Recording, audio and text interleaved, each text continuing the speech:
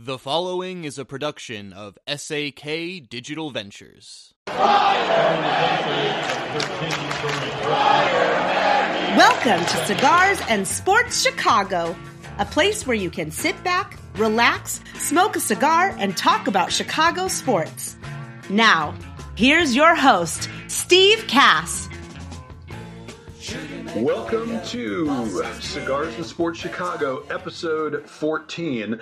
I had originally in my notes called this the baseball or no baseball edition, but now it's officially the no baseball edition, and we'll certainly get to that. So Cigars and Sports Chicago, as you know, because you're a regular listener, this is the best place for cigars and Chicago sports, and we obviously get to other sports as well. Let me set the scene for you. We're here in the Cigars and Sports Chicago studios. The Cigars and Sports Chicago studios are at The Place, 5236 Main Street in Downers Grove, Illinois. That's 5236 Main Street, Downers Grove. Please follow us on Twitter at Cigars and Sports. Make sure you follow us on Twitter at Cigars and Sports. Retweet us. Get other people to follow us. We need your support on that. And as I always say, you can get this show on Apple Podcasts, Spotify, Amazon, or wherever you get your podcasts, but you already know that because you're listening to it, so you must have gotten your podcast. As always, I want to introduce, after a week off, by the way, he was relaxing in Florida. He's about to go on another trip now, but I'd like to introduce my co-host, Phil Sullivan. Phil, how are you doing? I first of all want to let you know you're not getting paid for last week. Trip was great. What are you smoking? How's it going? How was the trip last week? Great relaxing trip down to South Florida. Found a nice little town. The locals told me not to talk about it because they like it that way. Lauderdale by the Sea. Beautiful place to be. So glad to be back. We'll talk about that pay issue. It could come back to haunt you, but that's okay. Smoking tonight. And what are you smoking? Going to have a Arturo Fuente Between the Lines. Beautiful barber pole smoke. Nice little treat, a little pricey, but to celebrate coming back from my trip, I thought I'd have one of those tonight. But it's great smoke.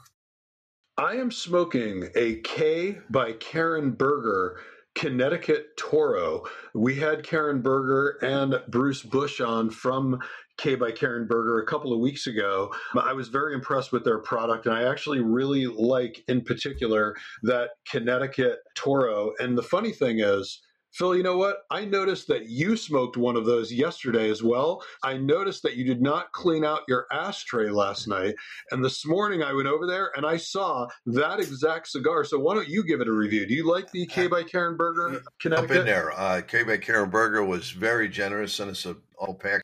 I did try that cigar. Great smoke. Thoroughly enjoyed it. I'm going to take the rest of that sample pack tomorrow. Forward to enjoying the rest while I'm away.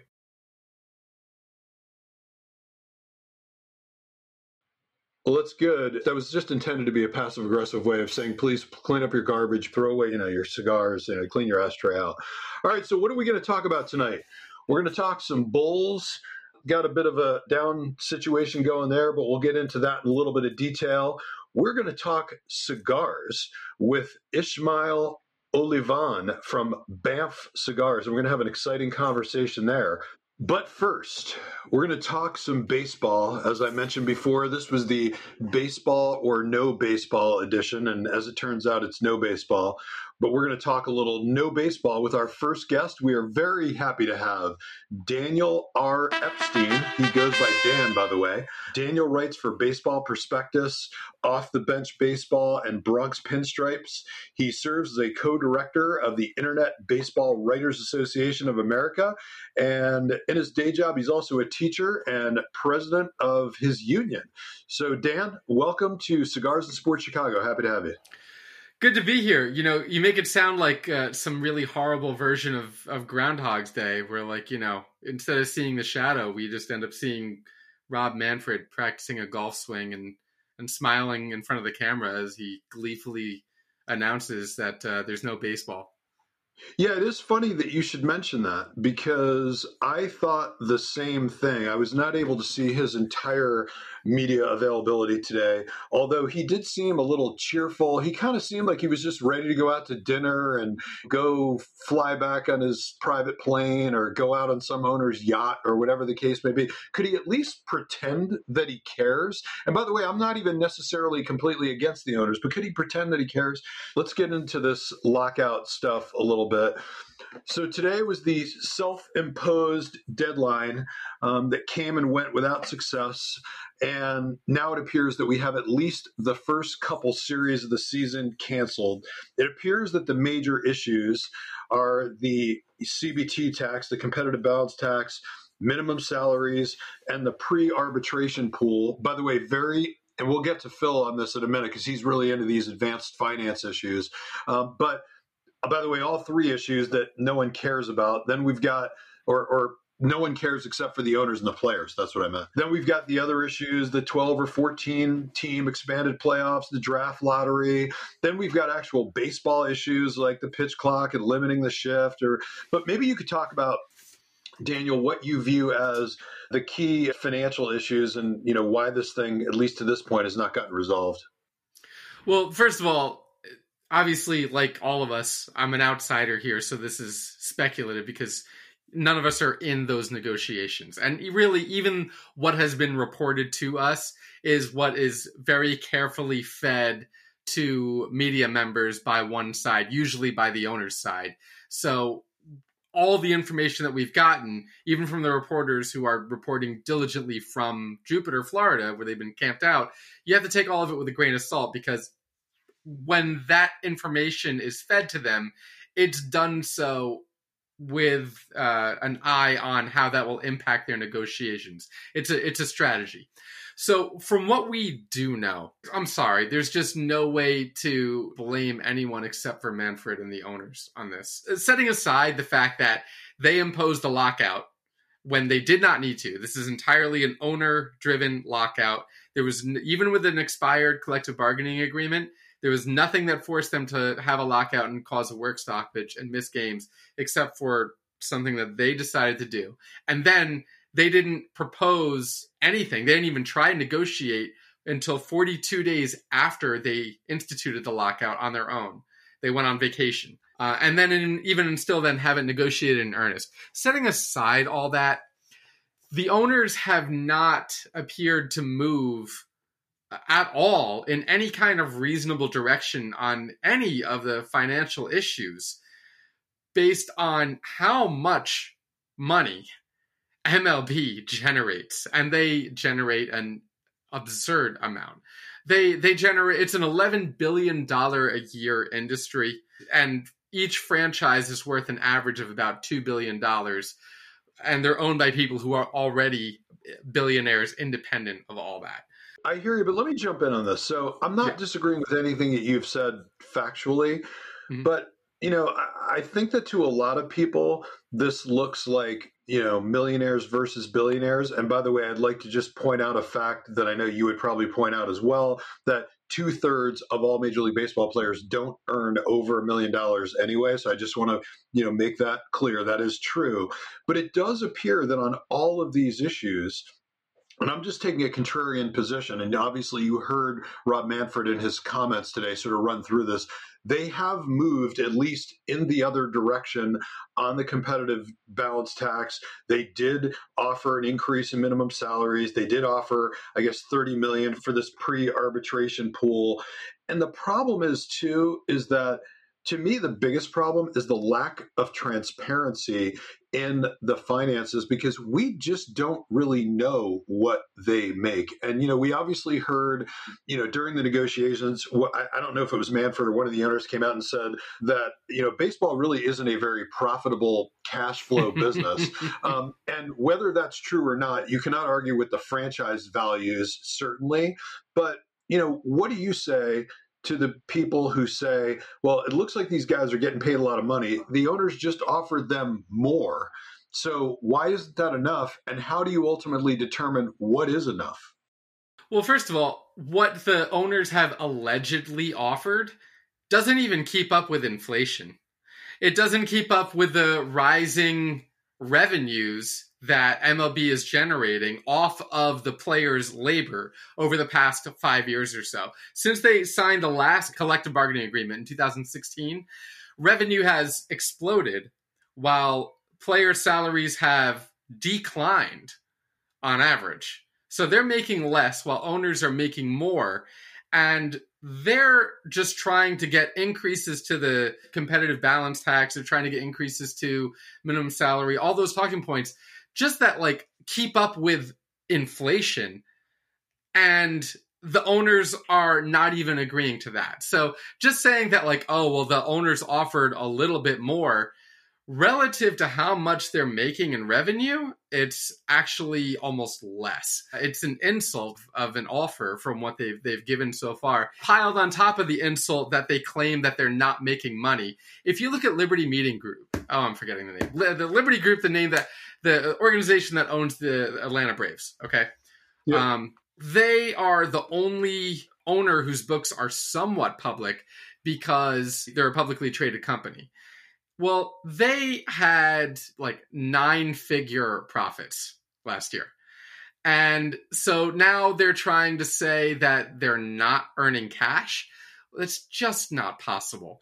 Before you even get into ticket sales and concessions and all that stuff or merchandise or anything, each team gets about $150 to $170 million just on media rights deals from the playoffs that are split, multiple ways or for national broadcast. And then you also have the regional sports networks and everything. So the amount of money that teams are generating, it's just far more than just the average player payroll just from their media deals. So like they're just making far too much money for the owners to be crying poor in these negotiations. And they're squeezing the players out by trying to refuse to accept an agreement that will at least just keep track with inflation. Phil, let's bring you in on this because you're very good at giving us kind of the old traditional fans view on this whole thing. We can sit around and talk about, about all these advanced finance issues, or, we'll have a sabermetrics conversation and I'll find out that I'm only talking to myself, and then you'll call it cybermetrics. What's your take on a fan's view? Because as far as I'm concerned, from what I heard from you, you think it's just millionaires versus billionaires. Just figure this thing out. What's your take? I could go off on a bunch of tangents if I wanted to, but, I'll stick to what we're talking about. And Daniel, you brought up a term that, intrigues me. And the term you brought up was inflation. So the game is played for the fans. The fans are feeling inflation. How is baseball, in your opinion, going to deal with, whether it's owners or players, going to deal with the fact that, in my opinion, as baseball moves on, inflation is affecting the fans? The cost to go to a game, the cost to bring your family to a game, the cost to even sign up for MLB Network and watch the games. All these things are affected by inflation that affects the fans also, let alone the players. So, what's your take on the future of Major League Baseball when it comes to the cost to the fans to watch the game, let alone start going into the facts of baseball taking 3 to 4 hours to play a game, games being played at 10, 11 o'clock at night? How do you get younger fans interested when, the games are, hours after most of them are in bed? How do you do that, Dan? What's your answer? I agree with you on all those things. In fact, I can give you examples of how they're affecting my own family. So my kids are 11 and 7. I would love for them to be as much into baseball as I am, or certainly even as I was when I was their age. But to go to Yankee Stadium, we're Yankees fans, to go to Yankee Stadium for a family of 4, that's going to cost us between transportation and tickets and, food at the ballpark and all that. That's going to cost us $400 or $500 easily. Well, for that much money, we can go to the Jersey Shore for a weekend and they'll probably enjoy it much more. And we can have a much more family event out of it. So my family has already been priced out of it. And you talk about, the late start times and everything. My son is 11. He's just starting to show some interest in it. Wanted to watch the playoffs last year so badly. wanted to see Aaron Judge, his favorite player, so badly. Well, by the time Aaron Judge came to bat in a game that started at 8 o'clock Eastern, he was already asleep on the couch. He was trying to stay up, but he just couldn't because, he'd had a long day and it was near his bedtime. And even if I was going to let him stay up that late, he just couldn't do it. So that's a fan that baseball has already lost, and that's my own son. So I fully agree with you that these are enormous problems that MLB is pricing themselves out of families, and they don't seem to care whatsoever. Well, explain those two contrary narratives, though, because initially, and you're obviously correct, it's an $11 billion industry, and revenues appear to be growing, and certainly the franchise values are exploding. For example, when the Ricketts family bought the Cubs approximately 10 years ago, they bought the team and the ballpark for $885 million, and it was most recently valued at about $4 billion. So, how is it that, on one hand, there's this narrative that the revenues are exploding, but on the other hand, we're pricing people out of the market and you can't go to as many games, et cetera. So how is that? It's because they have insulated themselves from the need to sell tickets. Like I said, they're getting $150 to $170 million per club before they sell a single ticket just from the media rights deals. So the gate revenue, the popcorn that you're going to buy, all that, I'm not going to say it doesn't matter, but whereas, 50, 70, 80 years ago, that the gate revenue was all of their revenue, now it's a small percentage of their actual revenue. So they don't have a need to sell as many tickets. They don't have a need to open themselves up to as many people. And the important thing to know about this is that there have been a lot of studies, there have been a lot of research on this that show that player salaries have nothing to do with ticket prices. The team that increased their cost for fans the most last year was the Baltimore Orioles, who had a $42 million payroll and lost 110 games. It's not connected to how well the team does. It's not connected to how much the players make. It's just about like any other product that any other company sells. It's what is the price point that we can name that will get us the most money in return? If they think that they can make the most money by selling a ticket for $35, they're not going to drop the price to $32 because they failed to sign a starting pitcher in the offseason.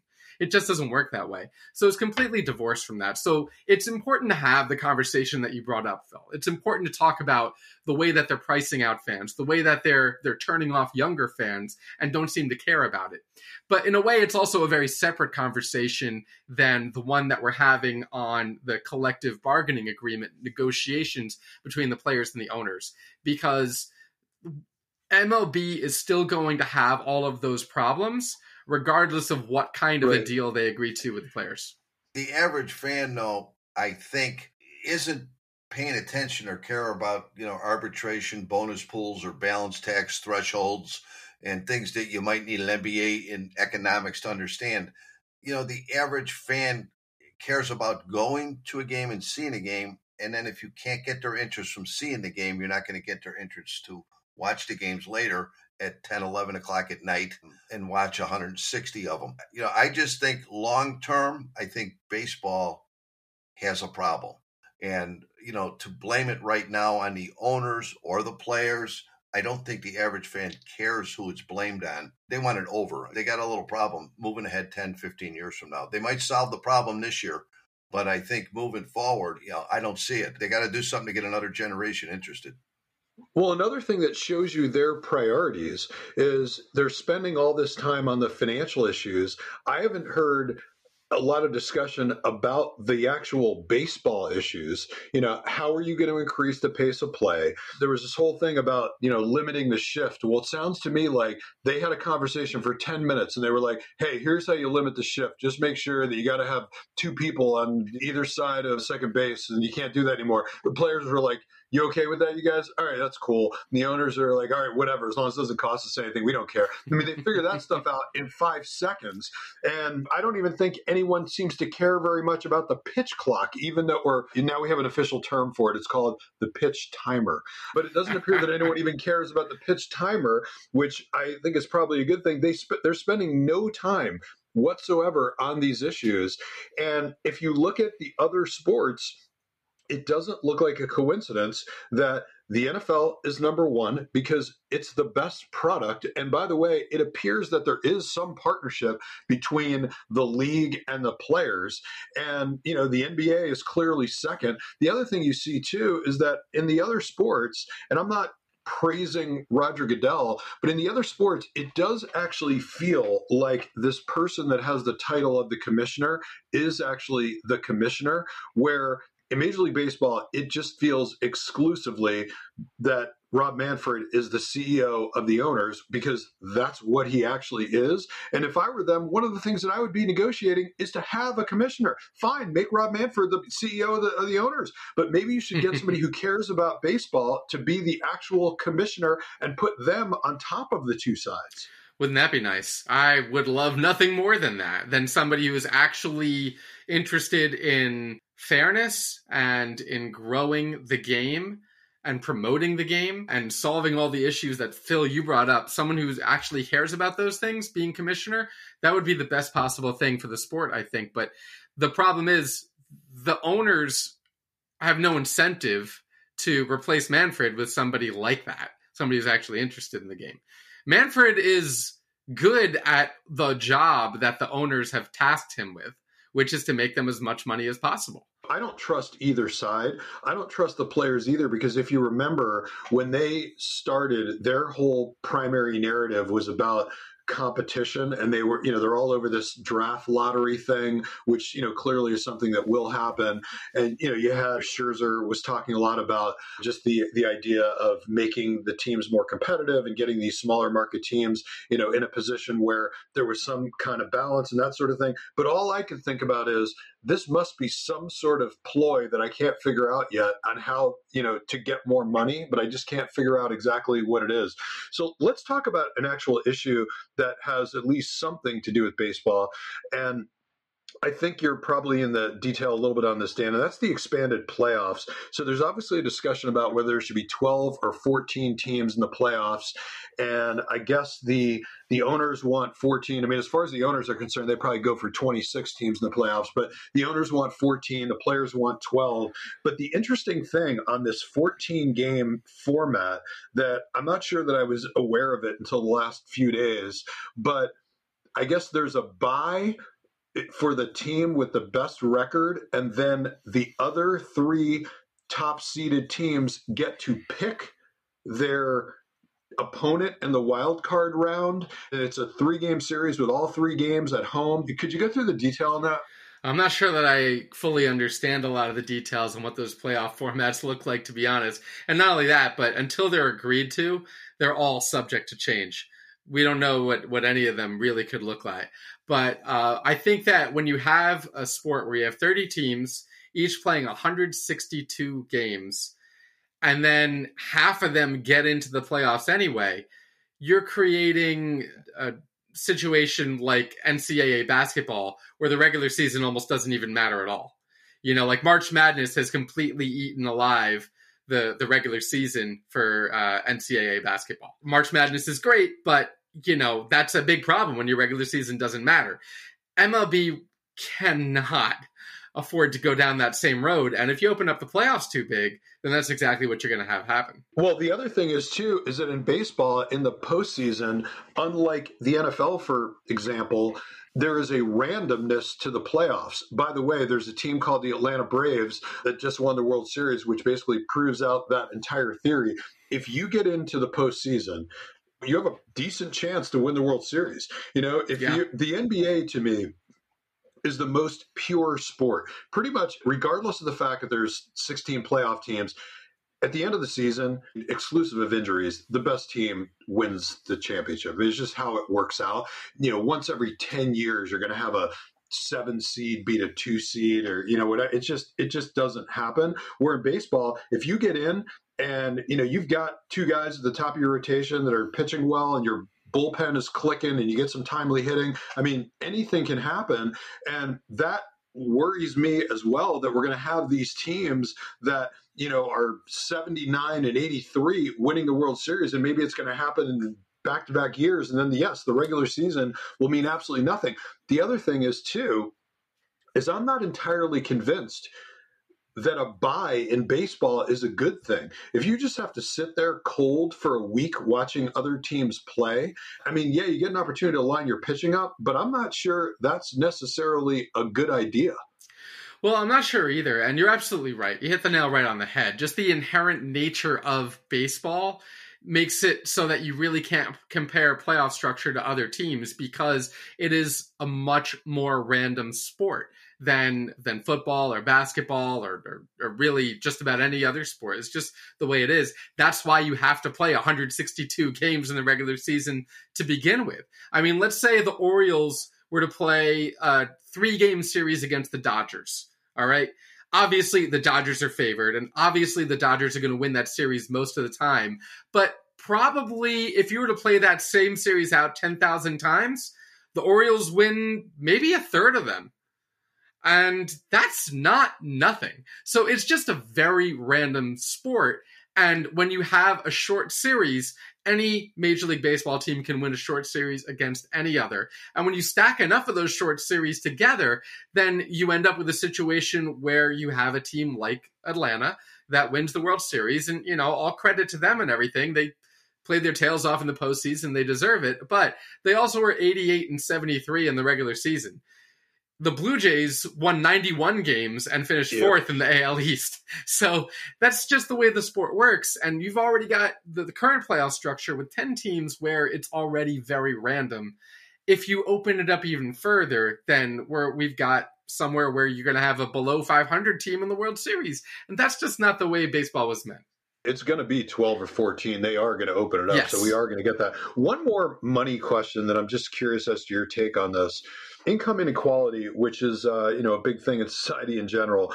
But if you look at income inequality in baseball, if you take a look at the difference between the top guys and the sort of average guys, not to mention, the 2/3 of the guys that don't make $1 million a year, there's an incredible disparity, and it's an incredible historic disparity as well. And I wonder, does that have something to do with why they can't come to an agreement? Meaning that are these guys who make $30 and $40 million a year, and many of them who are involved in this process, and as is Scott Boras. But do you think that when you make 30 or 40 million a year, I think it's fair to say that to some extent you are detached from reality. And I wonder, do you think that has something to do with the fact that it's very difficult to get the players to agree, regardless of what their point is? If you think that Max Scherzer makes too much, wait till you see what Steve Cohen earns. He's a white-collar financial criminal with $11 billion. It would take Max Scherzer, more than a lifetime of seasons at $40 million to make anywhere near what Steve Cohen has. But let's expand that even further. Look at the minor leaguers. You've got somebody who grew up in abject poverty in the Dominican Republic who's coming to the United States and is earning after taxes and paying for rent and everything like that, maybe $50 a month with which he has to try to feed himself. There's no reason for anyone to be able to treat their employees like that, let alone people as rich as MLB. So I don't think I don't think that Scherzer makes too much money. I just think he makes a lot of money, because I'm just a believer in, if that's what the market bears, no one is forcing, he's not paying himself his $45 million a year or whatever he's got in his, on this most recent deal. It's what he was offered. Right. That's what he was offered, and I don't blame him for taking it, but, and that's what the market bared for him. But he certainly makes a lot of money. He does. And hey, I'm a teacher. People bring up teachers as a straw man all the time. Like, oh, well, if Scherzer can make this, how come teachers are only making this? Well, I've been a teacher 16 years. I've never gotten $1 from an MLB owner. Every dollar Scherzer doesn't make just stays in Steve Cohen's wallet. But you bring up a good point about the top end of the market of players. The salaries keep going up and up and up. And they're worth it because that's what the market will bear for them. But I also mentioned earlier the average player's salary has gone down. So what does that tell you? It tells you that the people in the middle, you're like pretty good middle reliever, your platoon second baseman, your guy who's like a solid guy on the roster, but not that big a deal, his salary is going way down. And not only that, fewer of them are making teams because MLB is replacing them with guys from the minors earning the minimum. So when you have the top of the market earning more and more and more, and the average going down, that tells you that the middle is getting eviscerated. And you look at the Tampa Bay Rays, and like, I'm not blaming them for this. They exploit a broken system. But the Tampa Bay Rays have one of the lowest payrolls in baseball all the time, and one of the best teams in baseball all the time, because they do things like trading Willy Adames before he becomes arbitration eligible. Like Willy Adames, obviously they had Wander Franco, but they do this all the time. They trade good players just because they might make a little bit more money and because they can replace them with players who are earning the minimum at the time that they are actually in their prime. And obviously, analytics has a lot to do with that too, because now that you can establish, what is a replacement level player, it doesn't matter if that replacement level player has 10 years of experience, or has no years of experience. If you're basically going to get the same performance out of him and he's cheaper, then it certainly makes more sense to do that. So let's talk something that's slightly closer to baseball. So let's assume, we shouldn't assume this, but let's say that this thing gets resolved at some point in the near future. And by the way, I tend to think that maybe it won't. What do you think is going to happen with these almost 200 free agents? The name guys being like Correa and Trevor Story, Freddie Freeman, Chris Bryant, all these guys.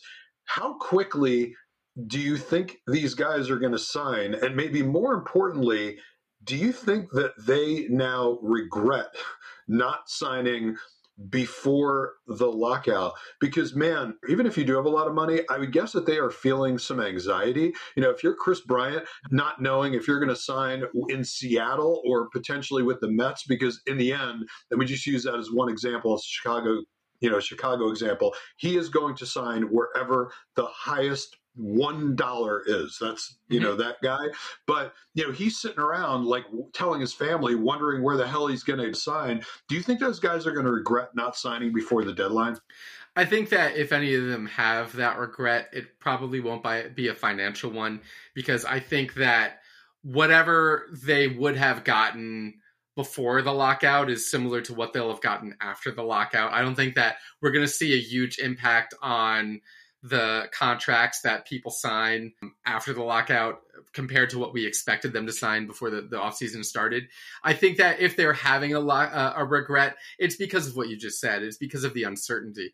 I don't know if Chris Bryant, what Chris Bryant's family situation is. And yeah, there's a big difference. He could be living anywhere in the country. And, he's not obviously going to sign a 1-year deal. This is a long-term commitment for him and for his family, as it is for all the free agents. Some of them obviously are more willing to stomach that end of it than others. And I think that's why we did see a bit of a flurry before the lockout began. I think it's not necessarily that aspect of it wasn't necessarily driven by the finances. I think it was driven by the fact that people just didn't want to go into this with uncertainty, and they just wanted to put down roots. They wanted to go look for houses and whatnot. And you don't know who that applies to and who that doesn't apply to. That's everyone's own personal decision there. But it's just my prediction. I don't know. But I don't think that we're going to see contracts that are crazy out of line, either above or below what we expected their market value to be. One last point that I wanted to ask you about, and I haven't heard anyone talking about this, and I don't know if you guys have thought about this, but game cancellation. So Daniel's best friend, Rob Manfred, today made it very clear that these games are canceled. So it appears to me that they are not going to re-rack the schedule. because, he pointed out that thing about the interleague play. There's an interleague series every day and that sort of thing. It appears that, for example, they're just going to cancel at this point the first 2 series of the year. Well, you talk about competitive balance. I just started thinking about this. So what if you have Team A that is opening the first 2 series, by the way, on the road against the Rays and the Astros, and then Team B is playing at home versus, Kansas City and Baltimore. So, I mean, isn't that going to create a bit of a competitive issue where you're going to have teams that don't have the same number of home and road games? I mean, has anybody thought about this yet? Well, what about, take into consideration also, what about the teams that maybe miss 2 series against fellow division teams? So that's a big difference whether you're going to be playing teams in your division and losing those games or losing games against teams that aren't in your division. You're absolutely right. I mean, the answer is yes. It's not going to be fair. Now, they can always rearrange the schedule, but that's complicated because they've already sold tickets for some of these things, season tickets and whatnot. There is already inherent imbalance in strength of schedule in all sports, really. I mean, if you look at the schedule that the White Sox have with all the division games that they have against an otherwise very weak AL Central, and compare that to the schedule that the Orioles have, where they're facing 4 behemoths in the AL East, like strength of schedule just doesn't compare.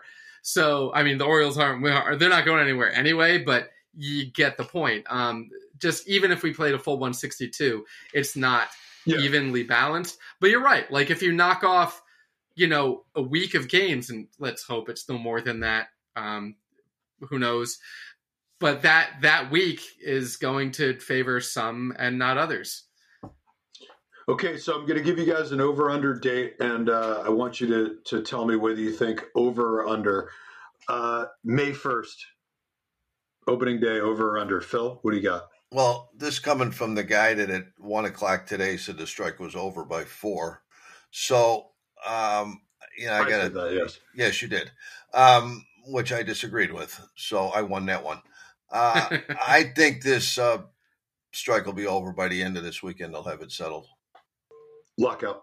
Okay, so you say under May 1st. The opening day will be before May 1st. Is that what you're saying? Yes. All right, Dan, what do you got? I wish I could say under, but I'm going to say over.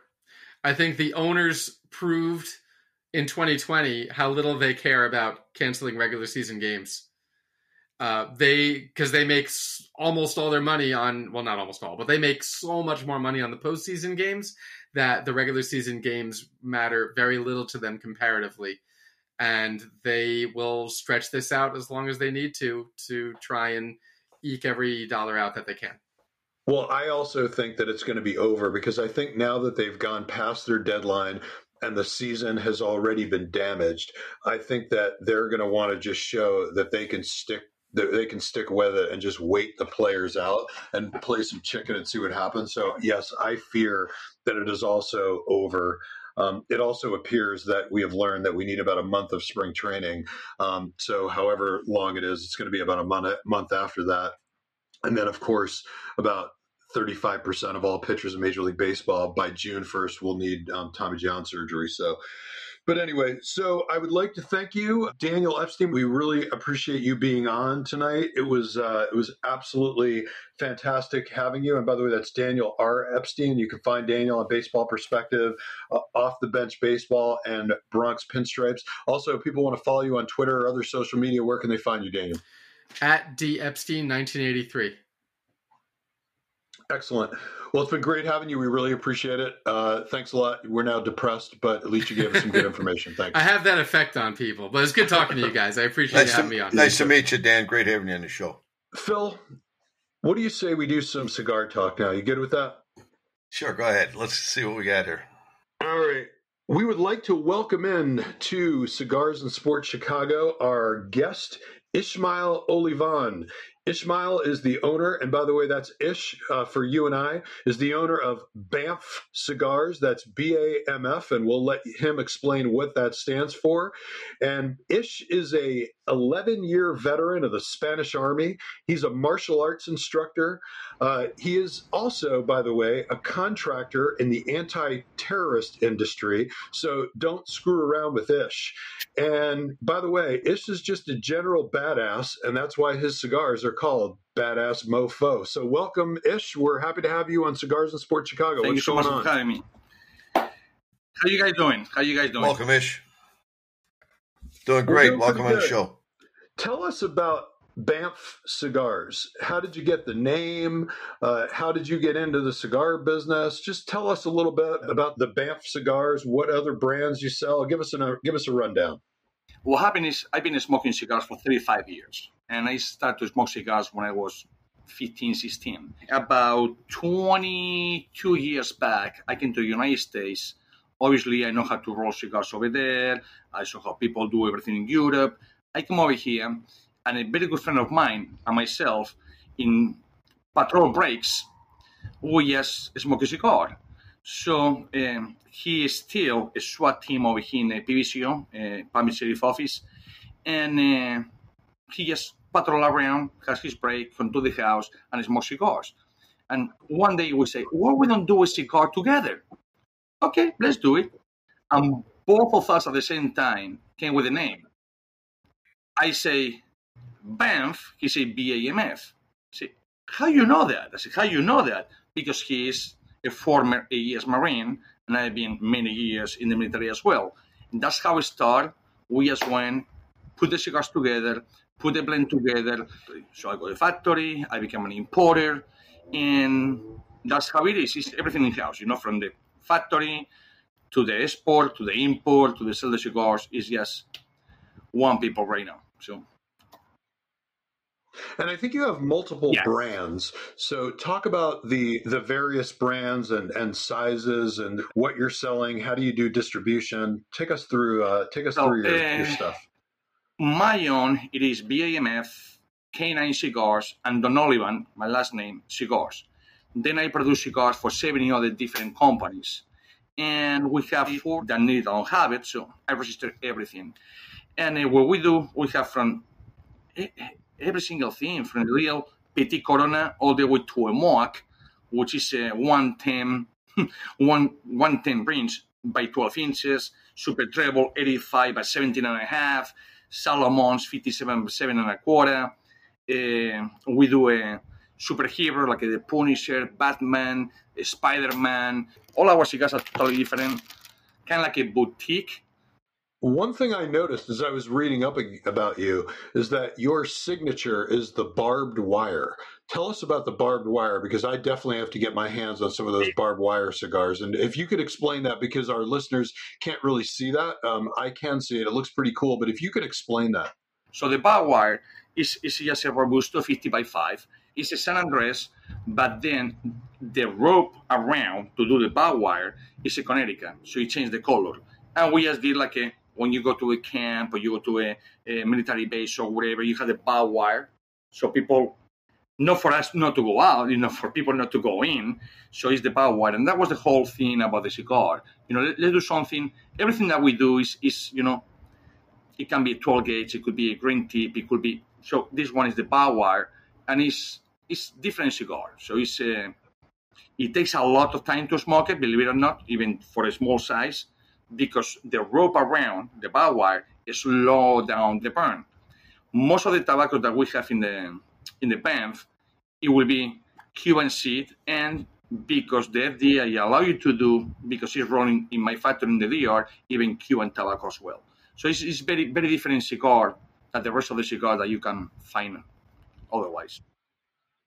So is all of your tobacco grown in Dominican Republic, and is that where the cigars are constructed? Is that your factory? Do you own that? Do you produce other brands for other people? The factories are in the DR. We have 3 factories in the DR. One we just had like about 6-7 months ago is the bigger one. It's 35,000 square feet. Then we have another 2 others. One is very small. It's about 3,000 square feet. That's for flavor cigars. I will not do flavor cigars with premium cigars. It's not worthy the risk. We wouldn't do that. And the other one is just for production for other people. So that's the three that we have. Now we have a sister company in Zimbabwe, so in Africa. We have that one. And the tobacco that we have is Dominican Republic, we have Honduras, Mexico, Nicaragua, Africa, Ireland, Transylvania, Romania, Italian, because for some reason, if you buy the tobacco, the leaves, not the seed, in Cuba, but you roll in different country, now it's legal. Doesn't make sense, but that's how the law is. So a lot of things don't make sense, Isha. You don't have to worry about that, Well, how is business? How's business going right now? So far, so good. And honestly, it's sad to say it, but what helped us a lot was the pandemic. During the pandemic, people was more home. Yep. They were not able to go to the brick and mortars or nothing like that. So it was more online sales. And the business are going great. Yeah, that's interesting. We are hearing the exact same thing. We interview people on this show every week, and to a person, everyone has told us that the pandemic has certainly been great for the cigar business. What is your target market? How do you market your cigars? Who do you sell to? Obviously, you have sort of that badass approach, and that's sort of the image that you're trying to portray. So how do you market? Who are you selling to? I mean, are you selling to military guys? What's going on? Tell us what happened is that at first it was just online. And then people told me, hey, Ish, come on, why you don't go to the brick and mortars, do something else or whatever. So I just have a partner now in distribution center in California.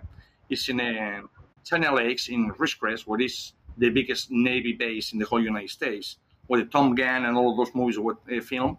It's over there. So we are right now in stores in Nevada, California, New Jersey, and many other places.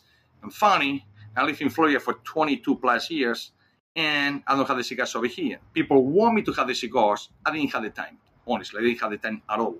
So now that I'm going to be mostly about 95% of my job, or my work, it will be cigars, it's going to be all over the place.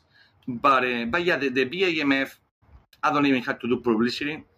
Army, first responders, so meaning police, firefighters, EMC, everyone knows what it means, and they buy it. Yes, it's good. It's pretty good. So, Ish, when we first started out, when I was introducing you, we mentioned you're an 11-year Spanish military veteran. You're a martial arts instructor. You do some anti-terrorism stuff.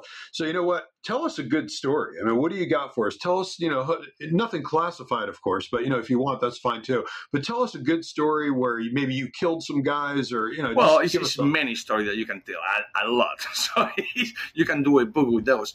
But I don't know, a funny story, for instance, it was going in Angola. That's 1994. So we're going to Angola, and we're flying, and we had to jump.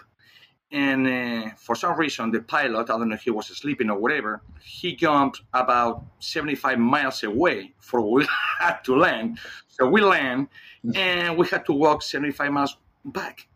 And thanks to the residents over there, they give us water, food, or whatever.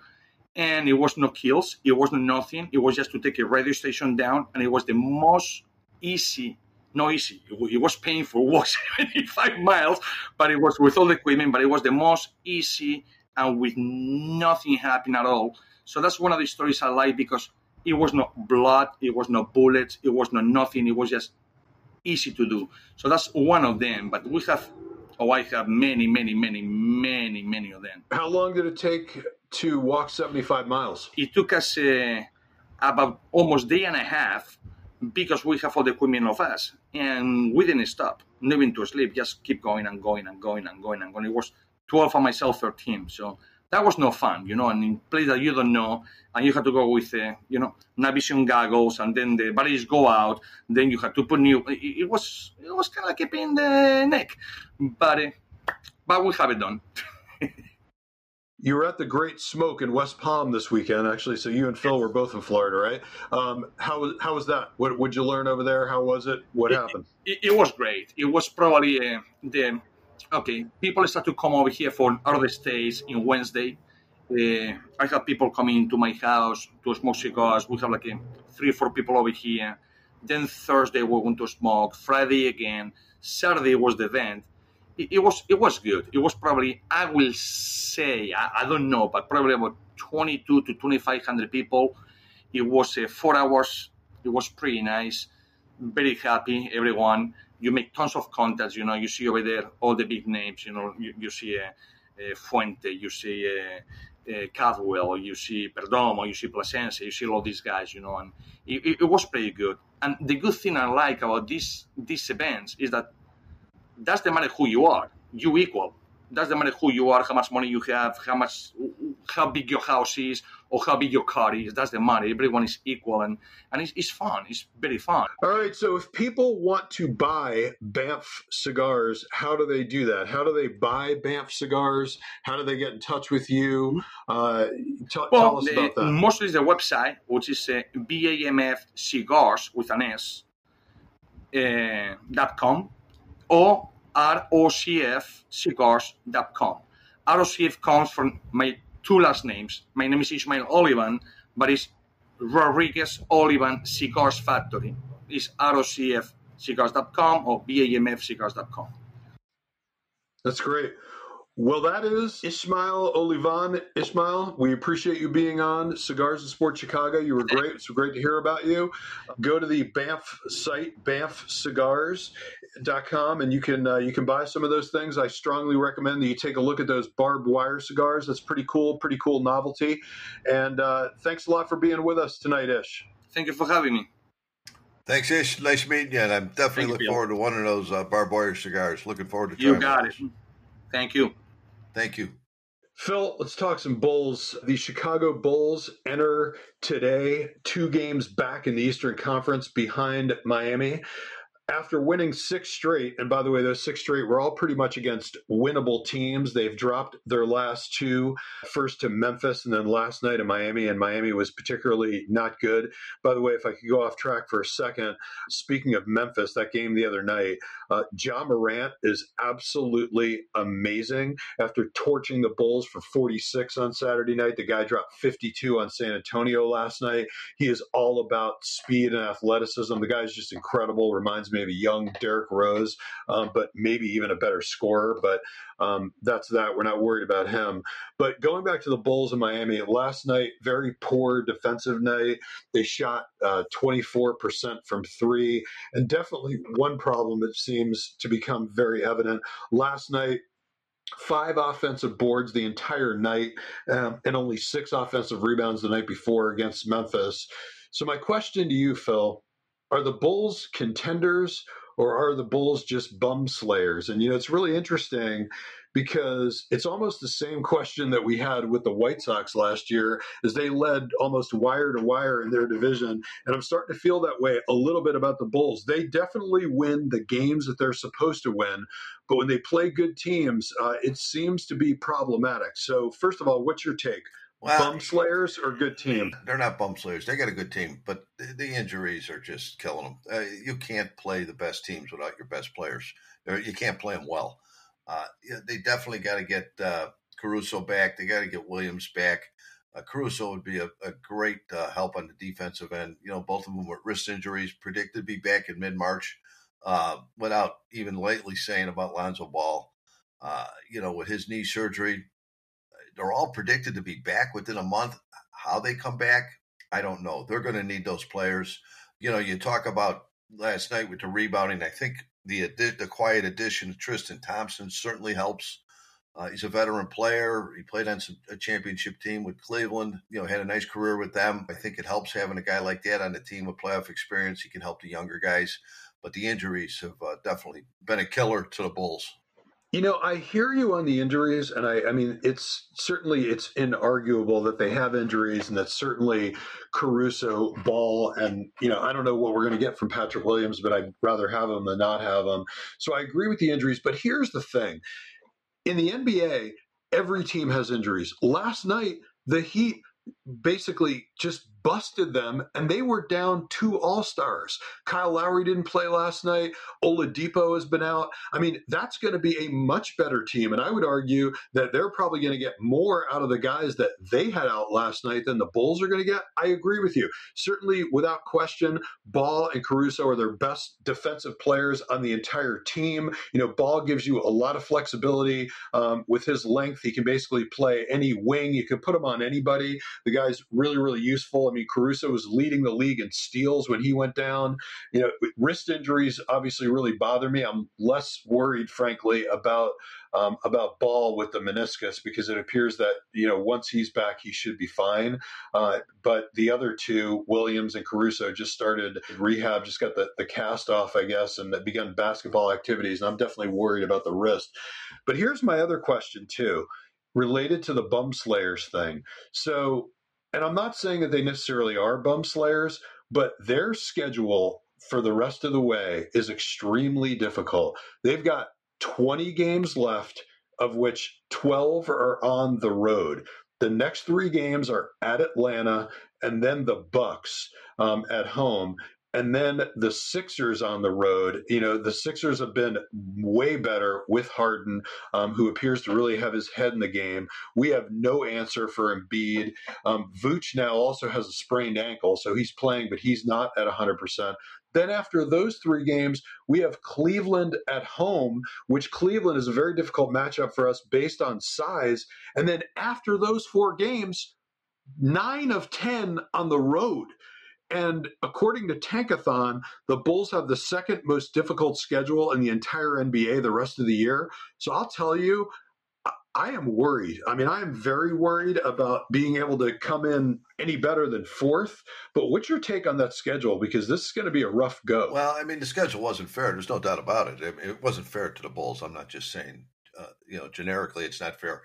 But, the Bulls, back to what they were, even being all healthy, I do not think the Bulls were an NBA Finals team, not with some of the teams they got to match up again in the Eastern Conference, assuming they're all healthy.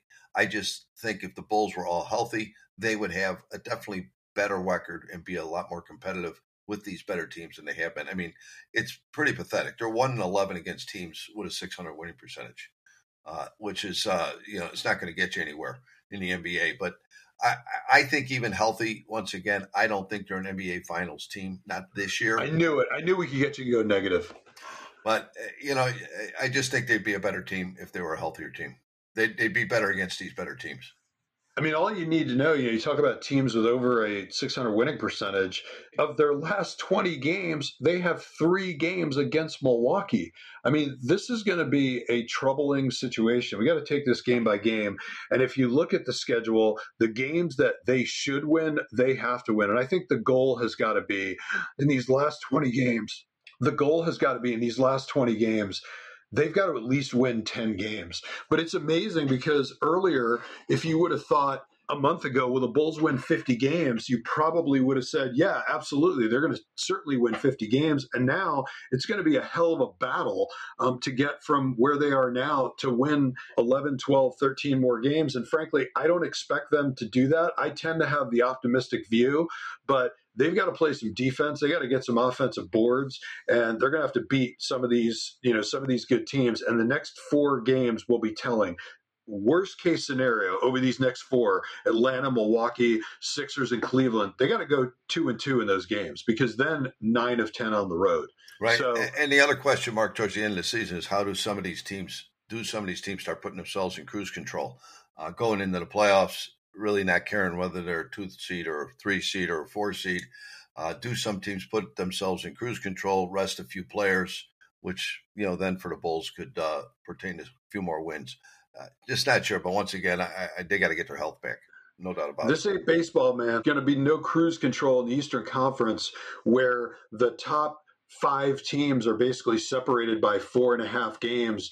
And these seeds mean a lot, because the 1 and 2 seeds, where you get to play the play-in teams in the first round, that's going to make a really big deal. I mean, I'm just telling you, it's looking like the Bulls are going to draw a very difficult matchup in the first round. And the last thing that I want to see is them somehow go one and out in the playoffs. I mean, we do not deserve that, Phil. We need better than that. We at least got to get a series win.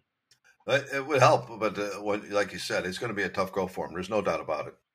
Well, Phil, that's it for episode 14 of Cigars and Sports Chicago. Great job as always. We appreciate having Ismael Olivan from B.A.M.F Cigars. It was great having Daniel R. Epstein from Baseball Perspective and the Internet Baseball Writers of America. He was great as well. Great baseball conversation. Phil, thank you. Good show. I held back on an old man rant on you there, but we'll go over that later. Yeah, we'll get it next time. All right, guys. Well, thank you, everybody, for joining us. Thanks to Bear, our producer, for an excellent job as always. We'll be back next week. That is Cigars and Sports Chicago. Talk to you later. That's all empty and I don't care. So my baby down by the river, wishing I could come up soon for air. Sweet blossom, come on, under the willow. We can have high times if you look back. We can discover the wonders of nature, rolling in the rushes down by the riverside.